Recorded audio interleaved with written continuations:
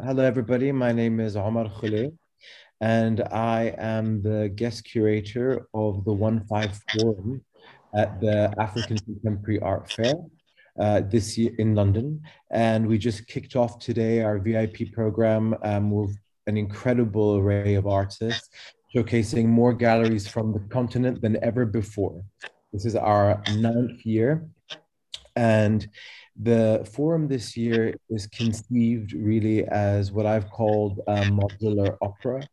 We've commissioned poetry and sound, performance and video, and what are called salon-like conversations, which are intended to stimulate ideas that will continue to reverberate throughout the course of the next 4 days.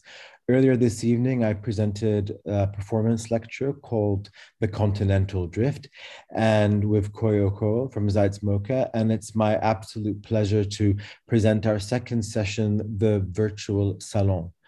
The idea behind the virtual salon came from thinking about this idea that we had all been living together via Zoom, together but apart, but also thinking about the proliferation of content that had been emerging during this time, not only globally in the West, but also on the continent as well.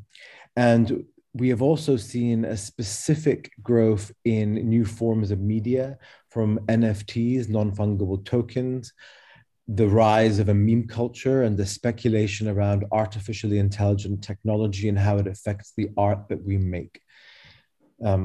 Instagram was dubbed one of the number one place to discover new art by young artists, for example, during the pandemic. And we're seeing this real free flow and exchange between different platforms and media, both in terms of the art market and also theoretically in the curatorial field. Our host this evening is the incomparable, the incredible, the inimitable Princess Dr. Alia Al Sanusi, a dear friend and family member, and also deeply intertwined in the life of 154 as a founding board member. Alia is a cultural strategist, a writer, a thinker, and too many things to list. She is currently a senior advisor to the Ministry of Culture in Saudi Arabia, working with Diriyah Foundation, who are launching two biennials in Saudi Arabia of incredibly epic scale in terms of the thought and depth of the work that is happening there. I've known her as an advisor to the Milken Institute, as a co-founder of the Manak Committee at Tate, Art Dubai, so many more things, but more than anything, as a real critical interlocutor around ideas that are emerging in the field. Also joining us today is Osinashi, who is Africa's leading foremost crypto artist, whose work emerges very much from his personal experiences. And he has also launched a new NFT project, curated project of NFTs in partnership with 154 that have been launched at Christie's that are in their current auction. Also here today is Sumaya Vali, the principal architect of Counterspace, who also happens to be the youngest ever architect to design the iconic Serpentine Galleries Pavilion. Named a Time 100 Next individual celebrating 100 emerging leaders of the future. Her work crosses hybrid identities to think about what is space and time. Using forensic and aural techniques, she cuts through gender, sexuality, and the very nature of the real and the supernatural. Gemma Rose Bentley is the chief curator at Avant Art, which is the largest community for young art lovers and collectors under the age of 35, but also it was previously for almost 5 years a chief curator at Artsy, of which I have many fun experiences and stories to tell. Gemma also works at Damien Hirst Studio, but also has been an active lecturer and teacher, currently at the Royal College of Art as a visiting lecturer. And our special guest for this evening is Tiny, formerly Tiny Tempa, who is one of the iconic musical figures of our time, really responsible for bringing forth a resurgence in Black culture and music here in Britain.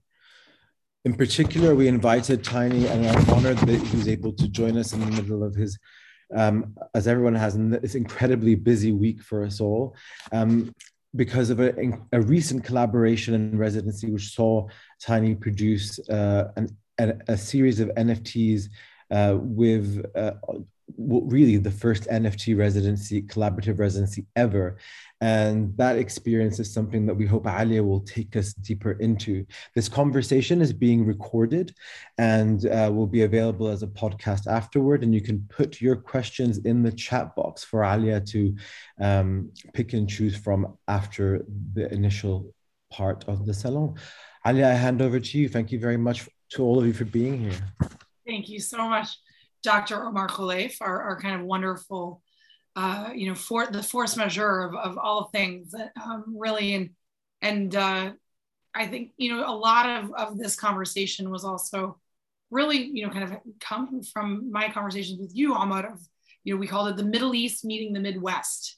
Ahmad was here in London and then went to Chicago, a place very, the Midwest, very, very close to my heart. And I think that idea of really bridging these worlds, right? So the Middle East and the Midwest, also two worlds to be bridged. The virtual and the real, also places to be bridged. The African continent and the UK and London and Johannesburg and Lagos, and really thinking about what do these cities and places mean in the virtual and the real. I'm going to start off, I think actually just asking Sumaya and Tiny to talk to us a little bit about what they've been doing this week, because we only have Sumaya for a very short amount of time tonight, unfortunately, because the Serpentine has forced her away from us.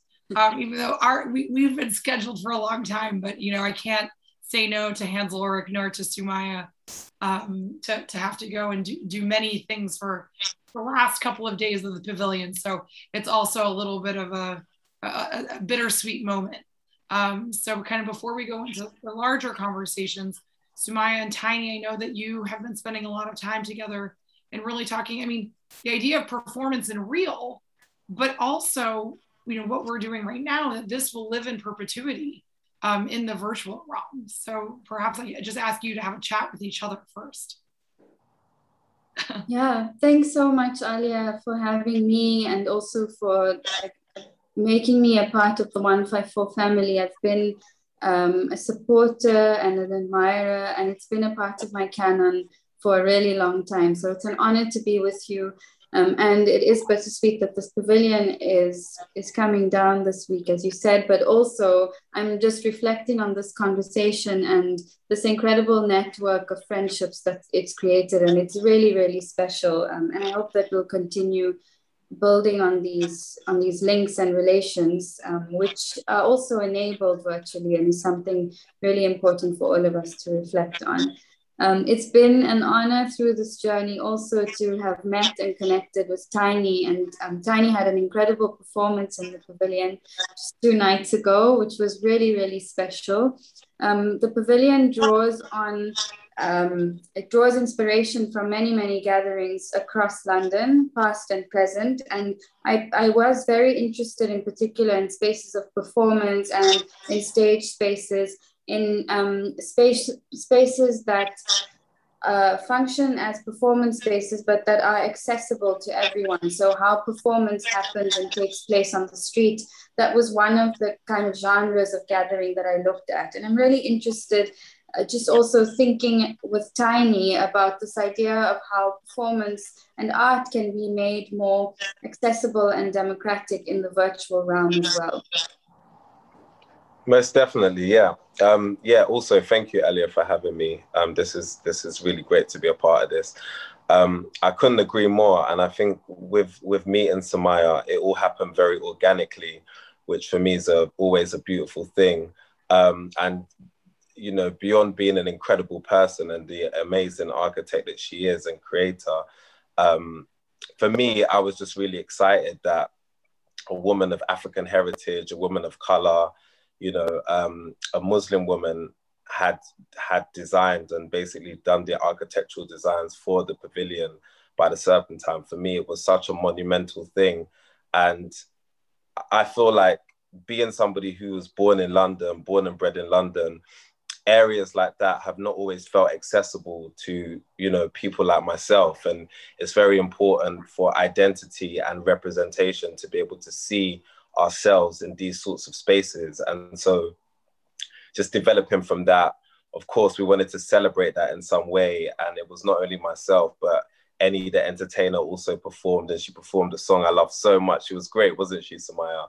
She performed Pink Black Girls, which is just a celebration of women of color, essentially. And for me, I feel like that song in particular was the perfect representation of, like you were saying earlier, Samaya, the reason why you wanted to design the space in the first place, a place where, women of all backgrounds could come and talk, converse, discuss ideas. And so, yeah, she was really the star of the moment. I just came to just shake it up and just make everybody have a good time. But yeah, it was really beautiful to be a part of it. So this idea, though, of in real life, and Osinachi, when we had our call last week and we kind of talked about, what is it, of course, launching your NFT, but your work and your identity and what you value is so much about where you live, in the physical sense of it, right? Living in Lagos, and how the city is so important to you. So how, Tiny just talked about performing in the Serpentine Pavilion, in the real life space. Sumaya, you've built this structure. So how do we all think, and Gemma probably is almost more suited to be a moderator of this than me, but really talking about how do you create these platforms that bring real life to the virtual and vice versa.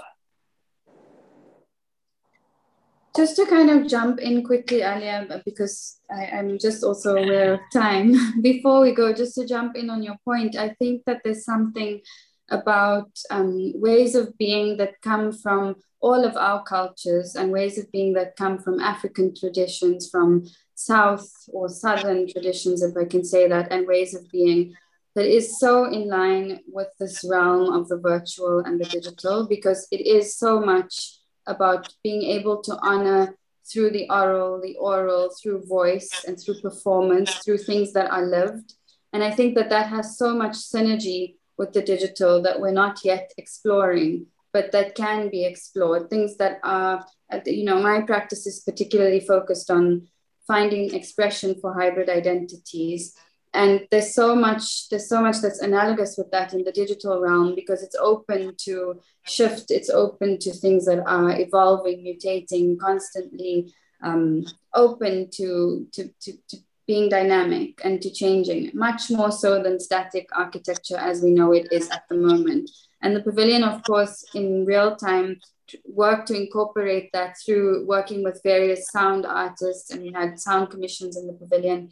And also, of course, live performance was a huge part of our programming. And I think trying to find ways for that digital realm to interface more with our physical spaces is something that we all need to be much more open to.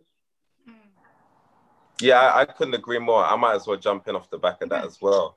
I couldn't agree more. I feel like the digital has definitely given creators an opportunity to really maximize on their works. And I feel for the longest time, because of bureaucracy, red tape, it's been very, very difficult. And even just middlemen in general, it's been very, very difficult for artists to understand their real value. And I feel that's what's so exciting about this new time that we're in, being able to have ownership over your work, and for people to be able to learn from that. And I guess all in all, create a society that's more equal and more fair, because I think even if you take it into popular culture and you take like something as simple as like a dance routine, for the longest time, you've had pop stars who have had record labels, etc., plowing money into them and marketing them in a certain type of way. But in terms of where the creativity has come from, very little people have known. Whereas now, because of, all of the platforms we have, you have a group of people banding together and actually saying, no, you know, this was the creator of this dance. This was the creator of this outfit. And I feel like it's given so much more credence, and just the right level of credit to the people that it should. And the value as a result is being realized. And that's what's making this such an exciting and disruptive time. And for me personally, if it wasn't for technology, I feel like it would have been very difficult for me to emerge as an artist and cut through with the structures that be.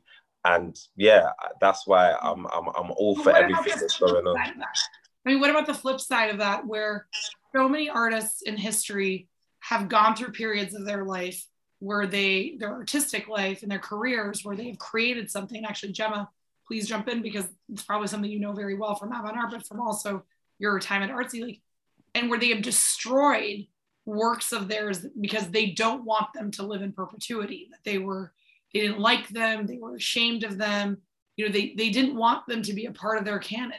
With the internet, we don't have that. With the virtual things, they'll never die. Yeah, I think it's a really, really interesting point, actually, thinking about that, you know, thinking about what the digital represents for an artist practice from the respect of thinking about their legacy, the presentation of their practice. I think, you know, it's always there. Exactly. And we see that through art history, and you see that in totally different forms, but you really see those threads and parallels, and you see that thread of, you know, the personal brand management of an artist. I mean, of course, as Omar said in introduction, I worked for Damien Hirst for five years before I joined Artsy.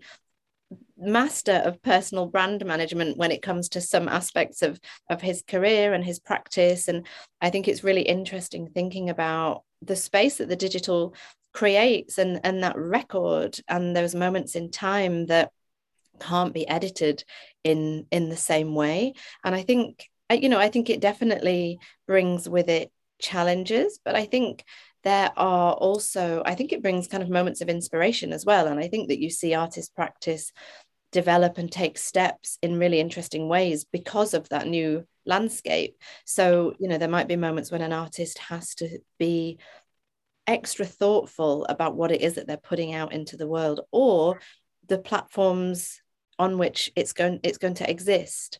I mean, I see it as well, you know, when I work directly with artists, and you see artists kind of going through this editing process or reworking. Actually, I was in the studio with an artist the other day who was telling me they were installing a museum show, and there were lots of loaned works that had come in, and she kind of started making some edits to those works, but those works, they're no longer her works. They're recorded digitally, they're recorded in catalogs. That one version of them exists somewhere, and that is the authentic version. But of course, the artist might want to make ongoing edits, omissions. I think it's very interesting, and I do think it throws up challenges, but some interesting kind of inspirational moments as well for artists. So, Sinachi, tell. I mean, for you, like, how do you think about that? How do you just like give something up? How do you just let it go? Yeah, I don't really see it as letting it go.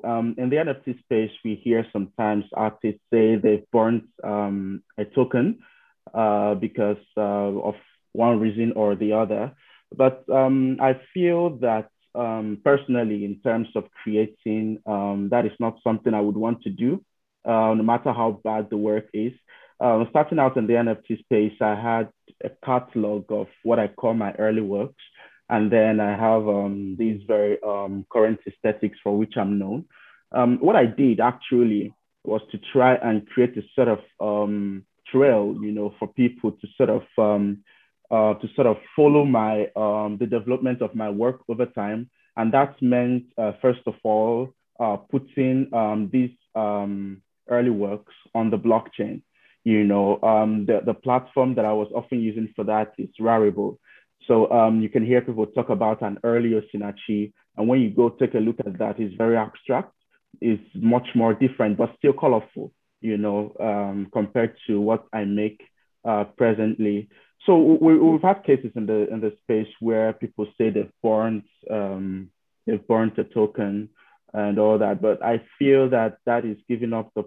I mean, it's one of the things that we can do in the digital space. That is one of the great things about digital space. But then the trail is still there. The blockchain, the internet never forgets, but the blockchain is like this deep memory, right? That you can never erase. Mm-hmm.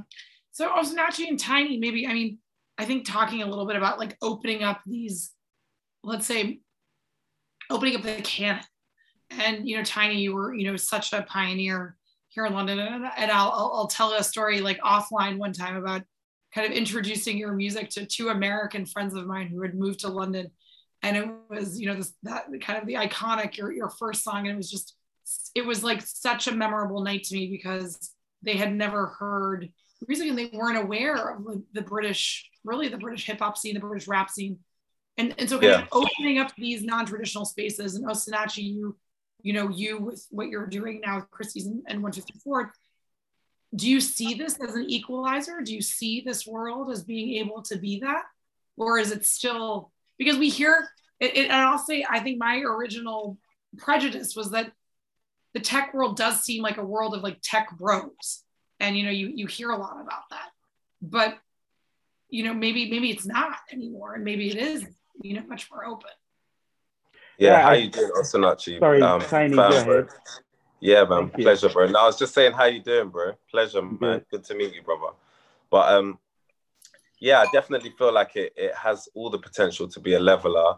It's a very exciting space. I'm very grateful at Omar's introduction as well, and I'm very excited to be one of the first artists, actually, like musicians, to have contributed to that space in quite a disruptive way, you know, doing one of the first art residencies. I just think it's about people having the knowledge and understanding. I think the access is there, but, you know, obviously it's down to people to do their own research, and it is becoming more of a popular culture conversation. But yeah, I think once the knowledge is there, you know, this is still very early. It's still very, very early stages, but I do believe the idea of DeFi, the idea of smart contracts, is going to solve lots of problems, you know, for artists and for musicians alike. And yeah, for me, I'm just so excited at all of the possibilities personally. What do you think, Osinachi? Yeah, I like it that Alia used the word equalizer. You know, some people would say validation, which are all correct from my own personal experience. My work is born digital. And when I decided to take art more seriously, I was looking for opportunities in traditional art spaces, because I was thinking that the traditional art space would validate my work. But then the fact that my work is digital meant that galleries and auction houses and other traditional art institutions weren't interested in it, because they had to pay the staff, they had to pay rent, and there was no way to commercialize digital art until the blockchain came. And what the blockchain has done for me as an artist is to create value for my work. And that has happened in such a way that these traditional art spaces that once didn't want to take on digital art are now coming for digital art, right? So it's also my own way of saying, hey, I'm here now. You see that my work is valuable because of the blockchain. And because of that, I can get your attention, the traditional art spaces, and people are talking about my work. So I didn't, as a digital artist, I wasn't looking for opportunities in the digital space. The best I was doing was to post my work on Instagram. But until the blockchain came, the idea of flying in the digital space really came to me. And that is what the blockchain provided. That is what the NFT space provided. So the middleman got cut out, and I could do my thing without any obstruction. Well, speaking about the middleman, I mean, Gemma, I know, you know, we're talking to you here about your role at Avant Arts and Artsy even before, but I mean, Damien Hirst in that kind of iconic auction, I mean, that was really cutting out the middleman, right? You know, and I mean, I'm a big believer in the gallery system, hence my kind of passion for 154 and my work with Art Basel. I work with Art Basel as the representative for the UK and the Middle East. I really believe in galleries. but Damien, of course, still continues to work with galleries, but with his auction, I mean, it was an iconic moment. So maybe we can talk a little bit about that, because talk about the middleman. Yeah, exactly.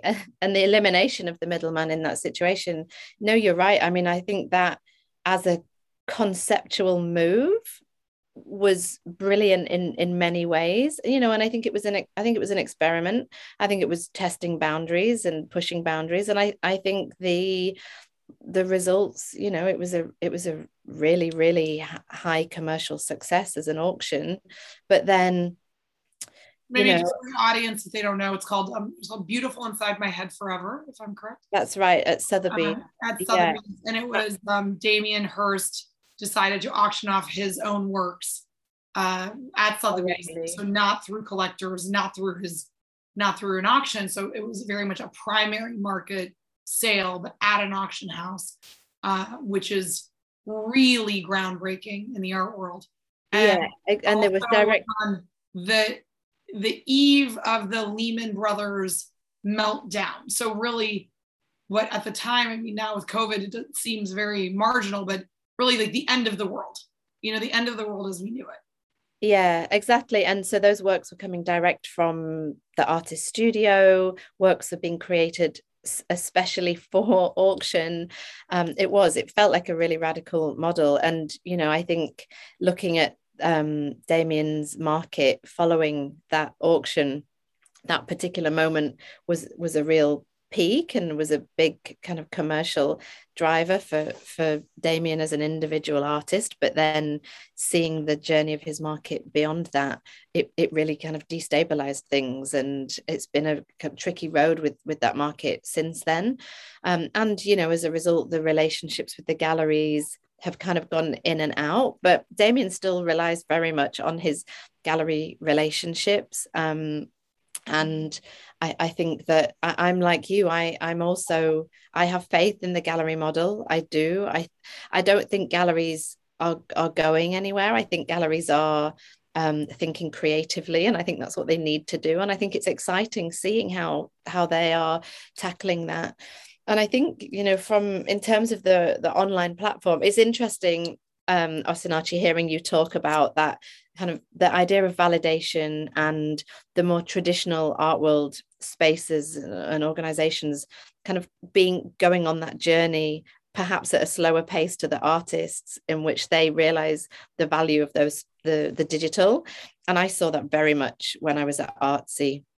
I first started working at Artsy around 7 years ago, and the idea of selling online was really, really terrifying, and to a lot of galleries. And it was something that was really putting them outside of their comfort zone. And it really varied as well culturally. There were kind of the way that galleries were able to get on board with that and embrace the digital, really, really varied. I think in North America, galleries felt more comfortable with that. In Europe, it took longer.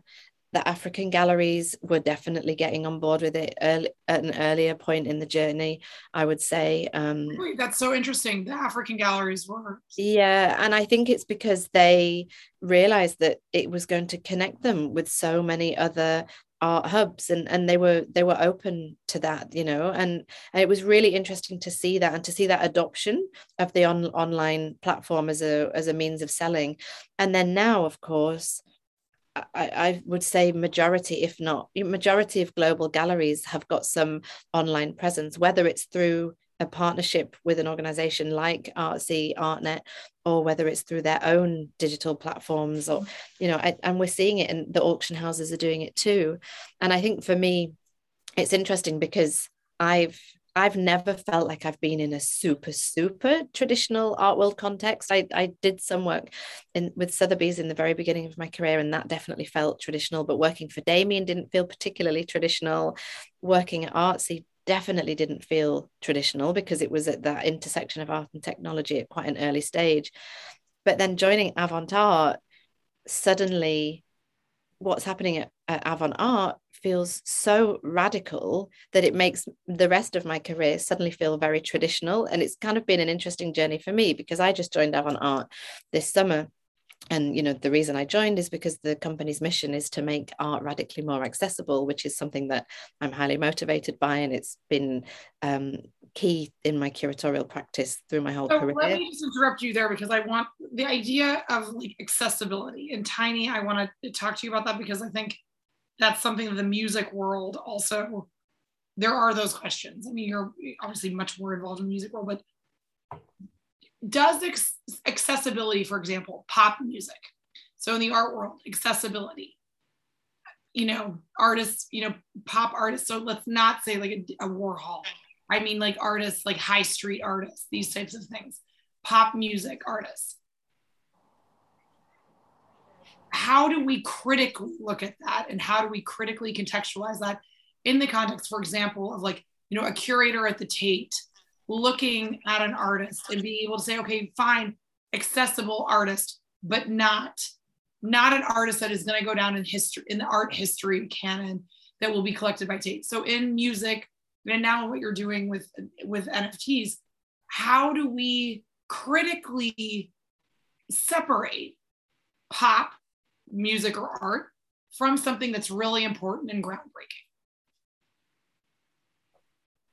That's a good question. I really wish I had all of the answers for that question, because it's such a broad question. But I guess in every sector of art, you know, there's essentially gatekeepers. Whether that's a good or bad thing is questionable, but there's always going to be gatekeepers. There's always going to be critics, you know, people who give their opinion. Obviously, we're living in a time now where everybody has an opinion, which again is questionably a good or a bad thing. But I think, again, like with everything, the cream will always rise to the top. You know, in the NFT space, for example, you know, what CryptoPunks and what the Bored Ape Yacht Club has been able to achieve is incredible. You know, sometimes I discuss, you know, being somebody who's released my own NFT, wow, you know, do you think there's ever a chance that, you know, we could maybe create a series or collection, or there'll be another project like this? And a lot of people say no, but who knows? You know, it's such an early space. And yeah, I just think there's always a shift in the landscape. And I think with tech, it was kind of inevitable. You know, art has been very elite for so long, you know, or a certain section of art, it's been very elite, and it's been very difficult to access for, I would say, like a majority audience. But tech has been the equalizer, like you were saying, Aaliyah. And I just think it's happened in so many different areas, music being one of those. You know, like I said earlier, if it wasn't for things like LimeWire, or if it wasn't for things like MSN Messenger or MySpace, for example, all of the artists that you know today would not exist. Even the style of music that we appreciate today, you know, even let's say the continuous rapid growth and influence of hip hop culture, it probably wouldn't have happened. I think, you know, the internet kind of democratized everything, and people were left to make their own decision. You know, it wasn't like the time before where everything was dictated to you. You know, you had to watch it for a certain channel. You had to listen to a certain expert's opinion. You know, now you can listen and follow whoever you want. And yeah, that's happening in the art space. So how will we be able to decipher what's good and what's not? I guess like in all sections of culture, the cream will always rise to the top. And hopefully this new time that we're in births new, diverse, dynamic critics, you know, from all different backgrounds and all walks of life. And that in itself is kind of interesting and exciting and radical in itself. Yeah, I couldn't agree more with that. And I think this is a really, really interesting and important point. I think this question around accessibility versus credibility, I think it's something I think about a lot. And I think it is so interesting. You know, Tiny, you're talking about the gatekeepers, and, you know, if we think about sort of the curators as custodians of art to some degree, I would challenge it and say, well, I think it's the responsibility of a curator to make all art accessible, rather than looking at, you know, certain pockets of art that are deemed to be accessible. I don't think there has to be a loss of intellectual dialogue or kind of progressive politics in the work, whatever it might be. I think we can absolutely maintain that and really hope to continue seeing a really high quality of art, but it being accessed in different formats. And like Tani said, the digital is so often the answer to that. Just to give some examples, on Avant Art, we partner with artists who are, very critically acclaimed, credible art world artists like Jenny Holzer, Elm Green and Dragset. But then we also work with artists who have got, what you might call a hype following, like James Jean. And we work with those artists all within the same program. They're on a level playing field. I think there's a real kind of role of democratization there within that curatorial approach as well. And seeing people respond to these two different kind of groups of artists, I definitely am seeing diversification within people's collecting habits, journeys of discovery, people appreciating different artists. I think there's a real blurring there. And then the last thing I was going to say on this as well is, I often think about what's happening in the digital realm as a reimagining of how we think about art historical practice. What you see in the Instagram comments is a version of art history. Like, that is somebody's critical response to work, like what Tiny was just saying. We're seeing new people come in as expert voices or voices with an opinion. And sometimes maybe that's not a great thing when everybody's got something to say, but it means that there's a democratization there in who is setting the tone for what is good. And I think that is something I find really encouraging. But then, so how does it work? I mean, so Osinachi is like, kind of someone who's really doing this really radical moment this week. Like, how do you then think about that in terms of like validation of your own work? Like, how do you separate that and think about like who is responding to what you're doing? Well, I think that in terms of who is responding to what I do, I'm not thinking specifically about a particular group, but then it also leads you to sort of streamline your audience to those who have access to the digital space, right? I did a collaboration with Don Jazzy ending by the end of October. Don Jazzy is a music producer in Nigeria, and what we wanted to achieve with that was to sort of create a way for African collectors and Nigerian collectors to enter the NFT space, to collect these pieces that they could get at such a price instead of the big one-of-ones, and or they could actually get open edition. And the reception was good. The reception was great, which goes to show that it is a matter of democratization of art when it comes to thinking around that. So we're not looking at the elites in the art world, but we're trying to create a space for those who have like little money but still want to buy these artworks to be able to thrive. And on Instagram, especially where Don Jazzy doubles as an influencer, the reception was good, starting with education of Nigerians, in terms of what NFTs are and how they can get in. And Tiny, so your work with NFTs, I mean, that is like kind of also then bridging that world from like music. I mean, music has been a kind of vastly, much more accessible space, I think, than the visual arts. So, I mean, I think just what Osinachi, I mean, you can have a conversation right now about the differences there. So.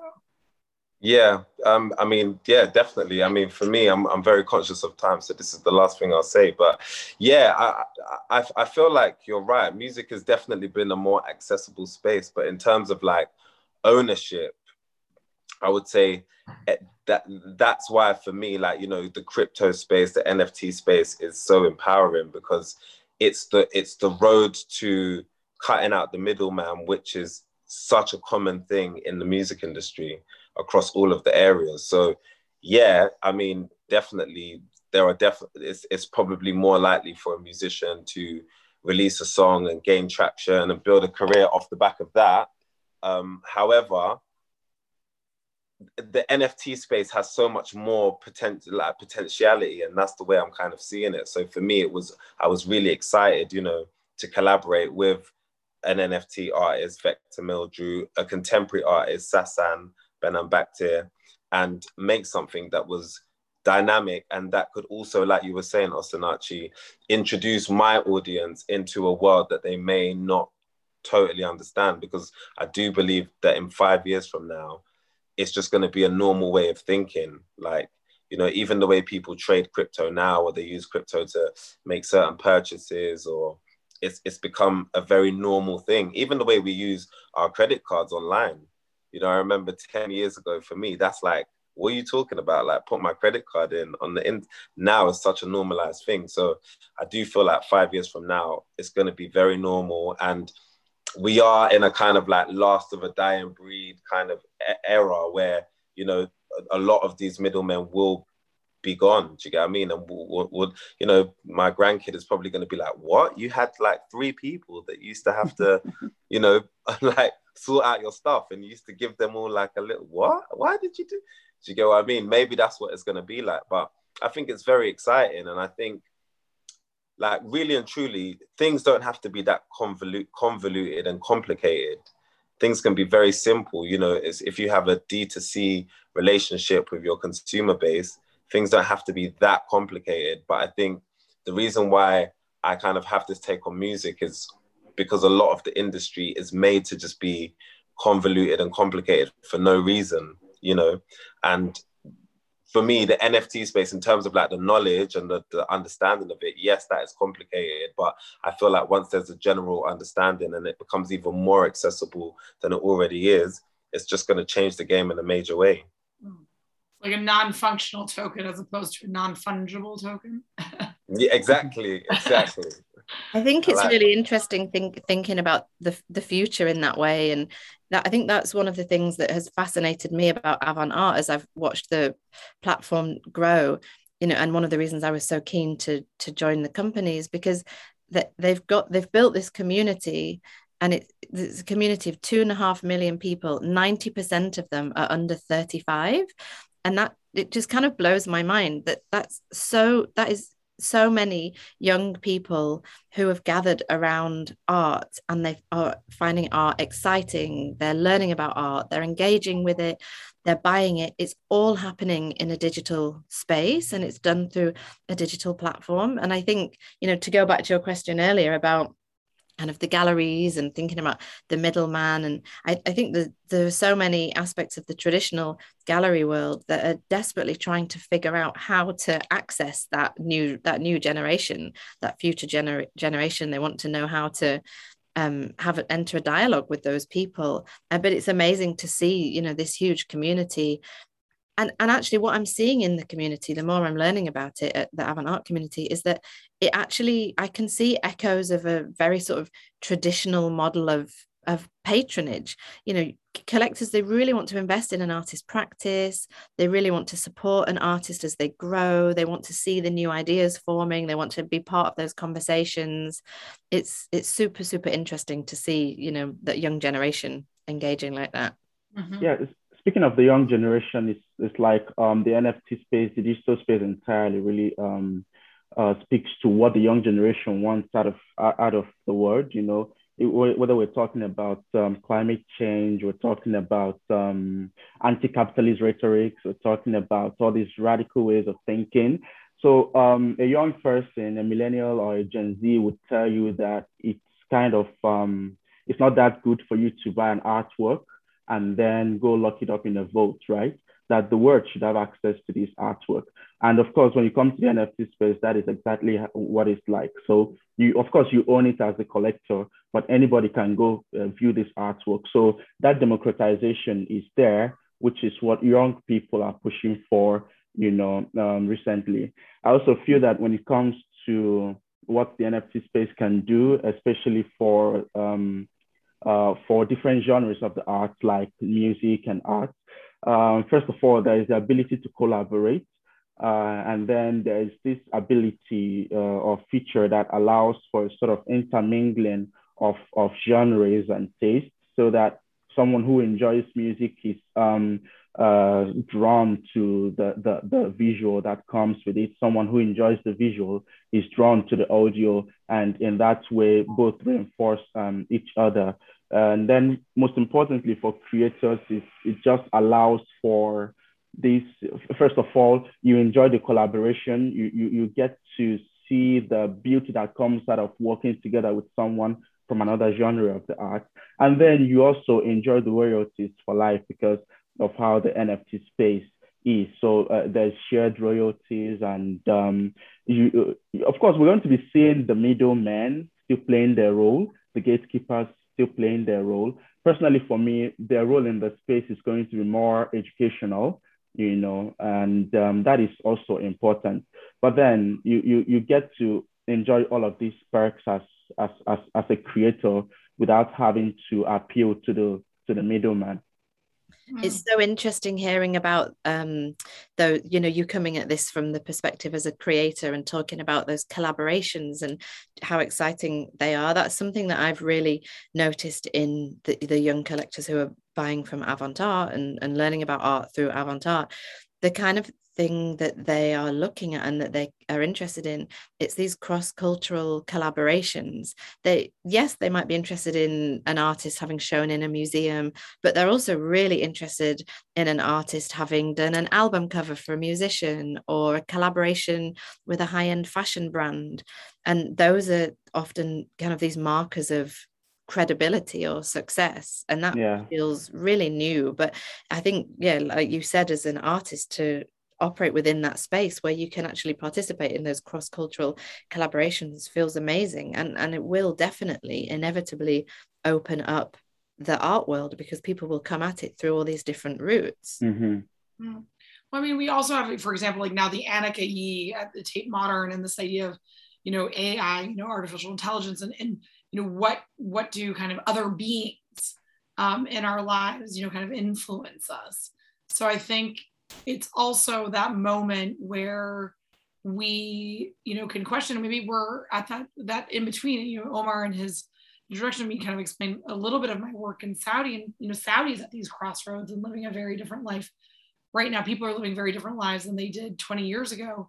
Like, I remember being in college and my friends had very different social kind of constrictions than they do now. So maybe we think that, in other words, Osinachi, I mean, you being in Lagos, Lagos is like a rapidly changing city. Transformative. I haven't been in it, but I have many Nigerian friends. It's not anywhere somebody could have maybe recognized 20 years ago, 30 years ago, in places that do change in that way. So perhaps it is about the global South changing so quickly. Yeah, well, you're right to say that Lagos is rapidly changing, not so physically, no thanks to the government and all, but when it comes to the creative juice, forming across the state is really great. You see that also across the whole country, Nigeria. For example, there's a popular place called Falomo Junction in Lagos. So it's this bridge, right? And right at the bottom, you have these huge pillars that are sort of holding the bridge. And then young people, picked up their paintbrushes, picked up their paints and went there to create this fascinating and amazing artworks.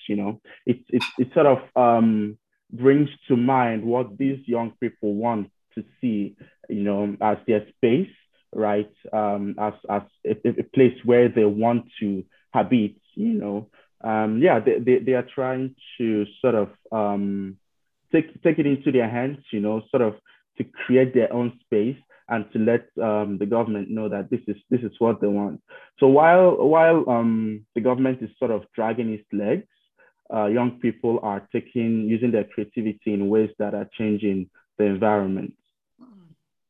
Well, I just want to ask the audience if there are any questions. We have just a couple minutes left, so please put them in the chat, and we're super happy to kind of go over them. Of course, I think you're all very accessible on social media, so people can also contact you in that way. Yeah. But, so yeah, anyone who has questions, please put them in. But I think, you know, Gemma and Osinachi, I'd love just to kind of hear from you the ways in which you, like, how do you work together between like an artist and an organization? Because I think a lot of people are always very confused as to how an artist like you, Osinachi, like how do you break through, or how do you have those relationships, and how do you know, get to do what you get to do? And then Gemma, in turn, how do you work with, you know, with artists, and how do you make it happen? Yeah, recently I've done a number of collaborations with a number of galleries in the space. These are galleries that saw what NFTs are becoming and trying to like go in and explore and introduce their own collectors to this new medium. And what I've always had in mind going into this collaboration is that these galleries, being gatekeepers, being middlemen, can sort of educate, like I said before, the traditional art collectors about NFTs, and also serve as not just educating, but also serve as, you know, the collectors trust them so well that they would take their word. They would sort of serve as the point for validation of NFTs, you know. I mean, most of the collectors in the NFT space are crypto natives, most of people who are crypto rich and all that. But I don't think it should just be about the crypto natives, which is why I feel that traditional collectors need to also come in and collect NFT spaces. So collaborations for me have always been primarily about educating those in the traditional art space. Mm-hmm. Gemma? And for me, I mean, well, this is the best part of my job, is getting to work with the artists directly. And I think it's interesting to see what motivates artists to want to collaborate with Avant Art.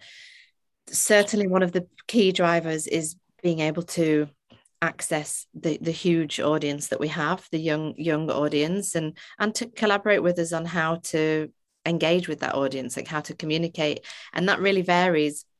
You know, we work with artists at varying career stages. You know, I see emerging artists who are really thinking about their market and carving that out, and how a platform like Avant Art can really help to build that market.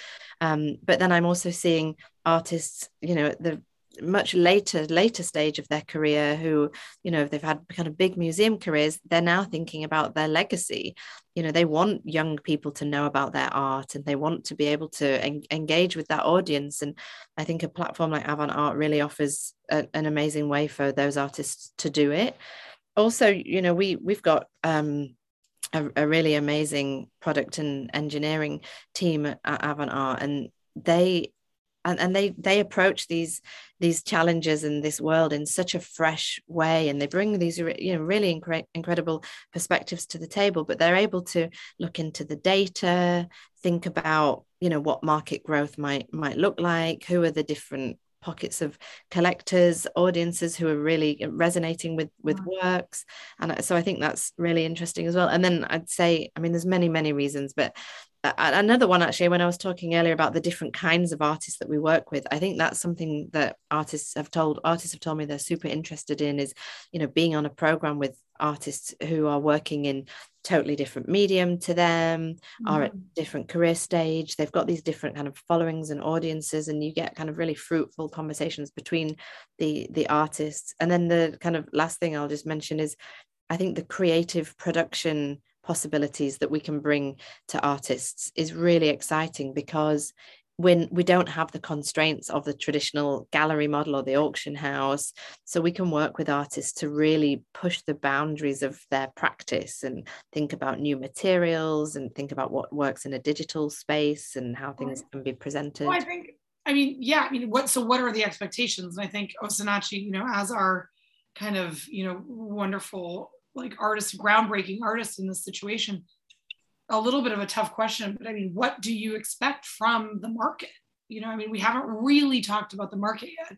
And I guess I should have, you know, kind of also said that I'm kind of starting to think about like my own professional work in this space and working to help institutions understand what they can get from the NFT space and how they can work in capitalizing on their collections by selling an NFT based on masterworks in their collection with Museo 2.0.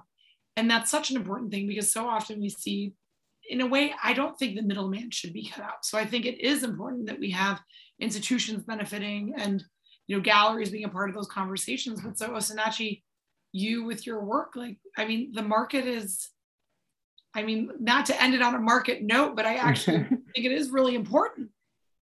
Yeah, when it comes to the market, well, personally, I don't like to talk about the money. I like to talk about the art, which is what is being created in the space. But when it comes to the market, we've seen NFTs we've seen groundbreaking sales, right? Starting with Beeple, and then a few other NFT artists like even Ferocious, who have gone on to auction and done so well. What these sales or these auctions do is to bring attention to what we're doing in the NFT space, which is very great, which is also great. But yeah, I would say that as a very successful artist in the NFT space, right, I expect that the market moves positively for me as it is moving currently. But then I don't want to talk so much about the money aspect of it and tend to forget the art. Yeah, that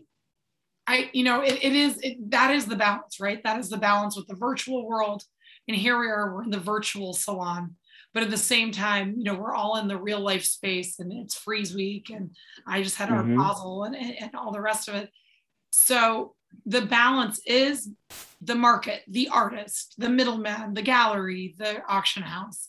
And I think the perfect way to end it is to say that our worlds are hybrid, and that we all need to embrace the hybrid going forward. And that's a good thing. We also need to have a critical understanding of who and what is, works and artists of quality, and artists we should represent. We want to represent, and we want to represent our collections. We want to represent in institutions. And Osinachi, you are definitely one of them. So thank you so much for joining us. Alia. Yeah, thank you, Gemma. Thank you, Omar, Dr. Omar Khalif, and thank you, Tiny and Sumaya, representatives of so many worlds, the global South, the worlds of music and art, and all of the rest of it. Thank you very much. 154, my kind of favorite, ultimate, in my heart place. And we will all be in real life at 154 at Somerset House this week also. Thank you, Alia. Thank you.